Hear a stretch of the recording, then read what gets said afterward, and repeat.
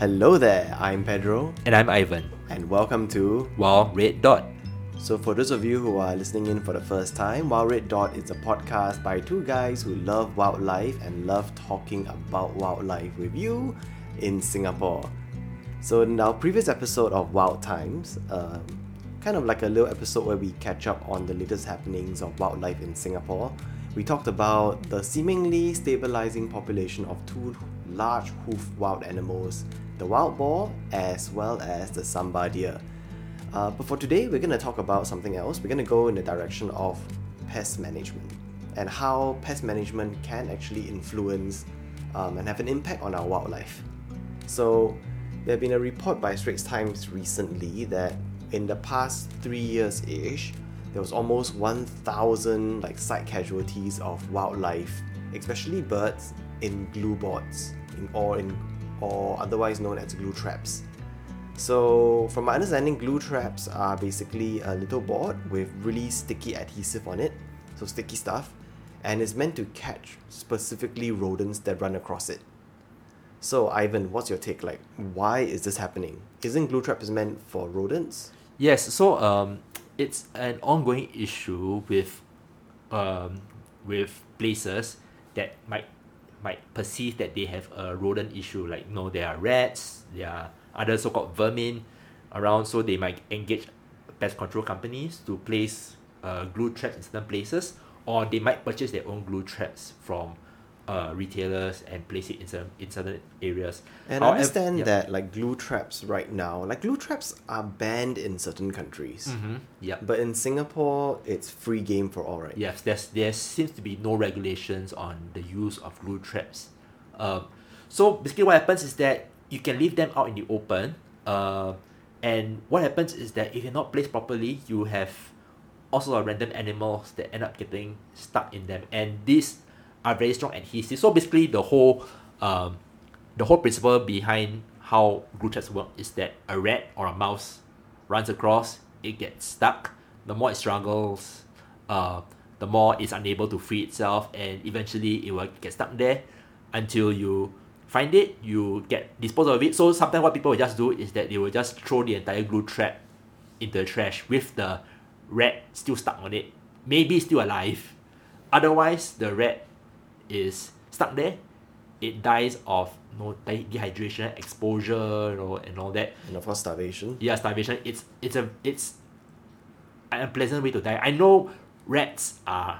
I mean, for obvious reasons, we do not want rats and mice in many areas of our in our homes, in our workplaces, in eateries. But at the same time, is objectively for a vertebrate that can also sense basic emotions like fear and pain and all that. It's kind of awful. But I mean, I'm going to be the devil's advocate here. A glue board is a pretty effective way to catch rats, is it not? It is, but it's also an effective way to catch many other things that are not rats. Oh, like? Yeah. So what you might get is that you get all sorts of creatures. They are very undiscriminating in terms of what they can catch.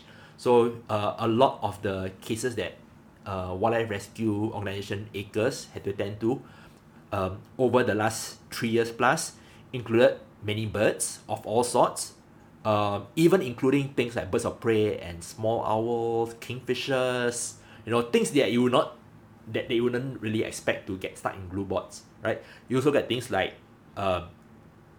frogs, toads, lizards, monitor lizards, geckos, snakes, and even other mammals like civets and, well, this is not really wildlife related, but you even have quite a number of cases of the cat rescue groups finding kittens that have gotten stuck on these glue boards.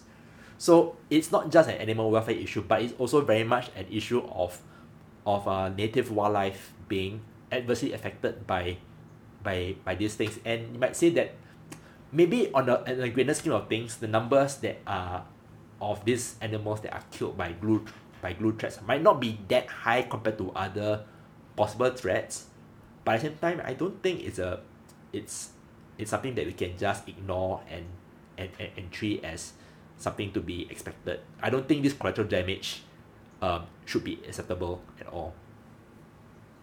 Wow, so I mean, we are both wildlife lovers. That's why we find this unacceptable. Yeah. But is there a possible solution? Okay, maybe we wind up first. What should I do if I come across a animal stuck in a glue board? Okay, so number one thing that we can do is to call ACRES or the MPARKS wildlife hotline.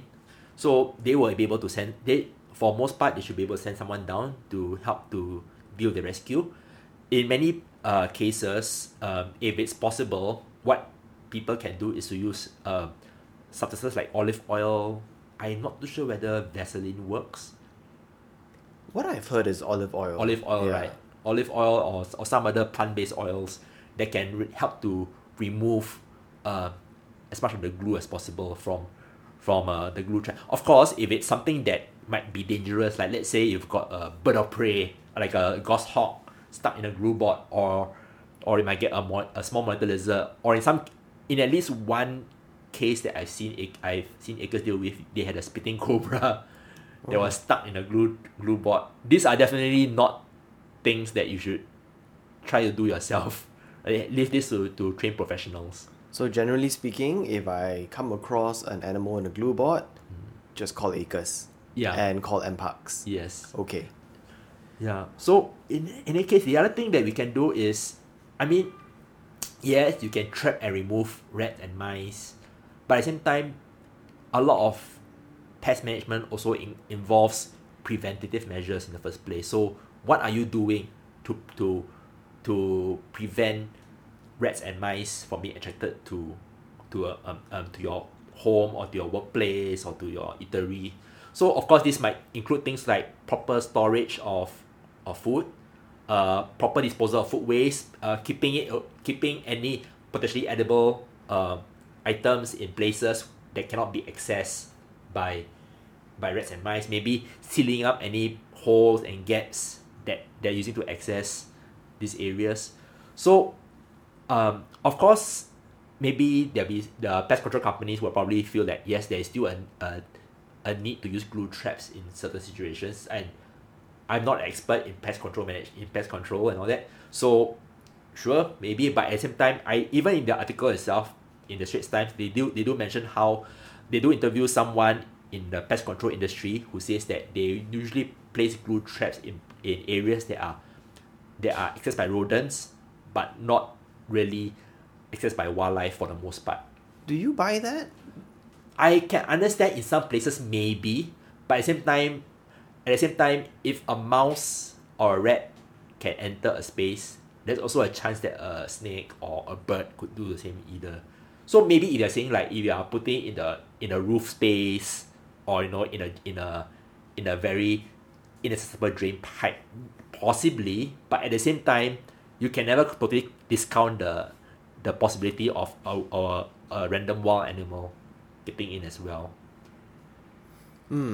I kind of agree with you. I mean, I definitely feel that on one hand, yes, there's certain places that a rat or a mice or a mouse would access, and it's quite unlikely that a wild boar would wander into the same area. Yeah, but definitely. if you're telling me that putting it on a ceiling board is a place that only rats would go through and no python, no snake, no civet can crawl in, I'm like, I am quite skeptical of such a sweeping statement. Yeah, I would say, I guess it depends on the situation and the context. Yeah, and in a way, I know there are people who are calling for outright ban, but we're not too sure whether a ban will be that easy to carry out. But at the very least, maybe we need more regulation on how these glue traps are deployed. Maybe certain basic standards like frequency of checking on them, right? And maybe just an idea, maybe glue boards shouldn't be commercially available to everyone. Yeah, maybe they should only be used by trained professionals. Maybe glue boards can be traced. Could be, yeah, that's one possibility. And of course, I mean, there are other forms of traps out there that people can use if they want to do trapping of rodents. I mean, there's a typical old school cage trap. I think the one of the reasons why people don't use, you know, those very old school cartoons where the mouse trap with the spring and the little metal beam, it's because like a guillotine, right? Yes, because it's very messy. You know, you gotta deal with the little corpse of the mouse or the rat. But I mean, it's probably unpleasant if a wild animal gets into that. But at the very least, you could say that it's a quick death compared to being stuck in a glue trap. I mean, depends on pick your poison. Would you rather have your neck snapped or be stuck dying of dehydration over hours or even days? I mean, I would definitely go with snapping my neck. Yes.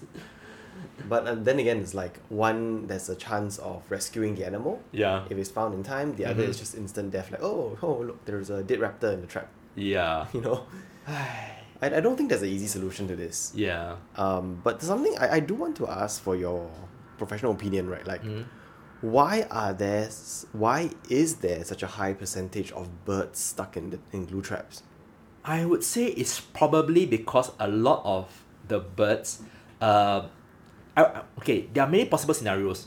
One could be a smaller creature got stuck there, maybe a frog or a gecko, and it attracted a predator, right? So maybe frog gets stuck there or gecko gets stuck there, you attract a snake or a kingfisher or some other bird, or even you get a monitor lizard, you know, or maybe this could just be birds. In some cases, these are birds like, let's say, miners, sparrows, spotted doves. These are birds that spend a lot of time walking on the ground anyway, right? So they might just unwittingly walk on the glue trap, which kind of like goes to show that the glue trap was not really covered or concealed in the first place, right? Maybe these birds are visiting the area because of the same reason why they are rats, because there is food there, and animals of all sorts, whether it's rodents or birds, are trying to access that food source. So it could just be a case of, you know, hey, if you got animals coming in, whether they are rodents or wild birds, find a way to stop them from coming in the first place. So it's kind of like not simple problem by itself. Rather, the glue trap kind of shows a bigger issue we have with wildlife and other animals. Yes, I mean, that's the whole problem, right? Because we love to demonize certain animals, like that we call them pests for whatever reason. And yes, there's an argument that we do need to control and manage them. But at the same time, we also have to be mindful of how in our so-called, if we want to like wage war on this pest species, what effects are we having on other animals else in the larger ecosystem? Over here in Singapore, we have not had any conversation about possible impact of rat poison on predators. Elsewhere in many other countries, there is growing awareness of the risk of rat poison spreading through the ecosystem. When rodents consume poison, they don't die immediately. They get caught and eaten by other predators, whether it's owls or hawks and eagles, or even cats, no, larger carnivores, raccoons, skunks, maybe even things like in the US, you even have mountain lions that are being affected by heavy loads of exposure to rat poison. So in Singapore, besides glue traps and glue bots, I would say there are other issues that maybe we might not be so aware of, where we talk about how pest control measures how pest control measures are affecting native wildlife. Wow. Yeah.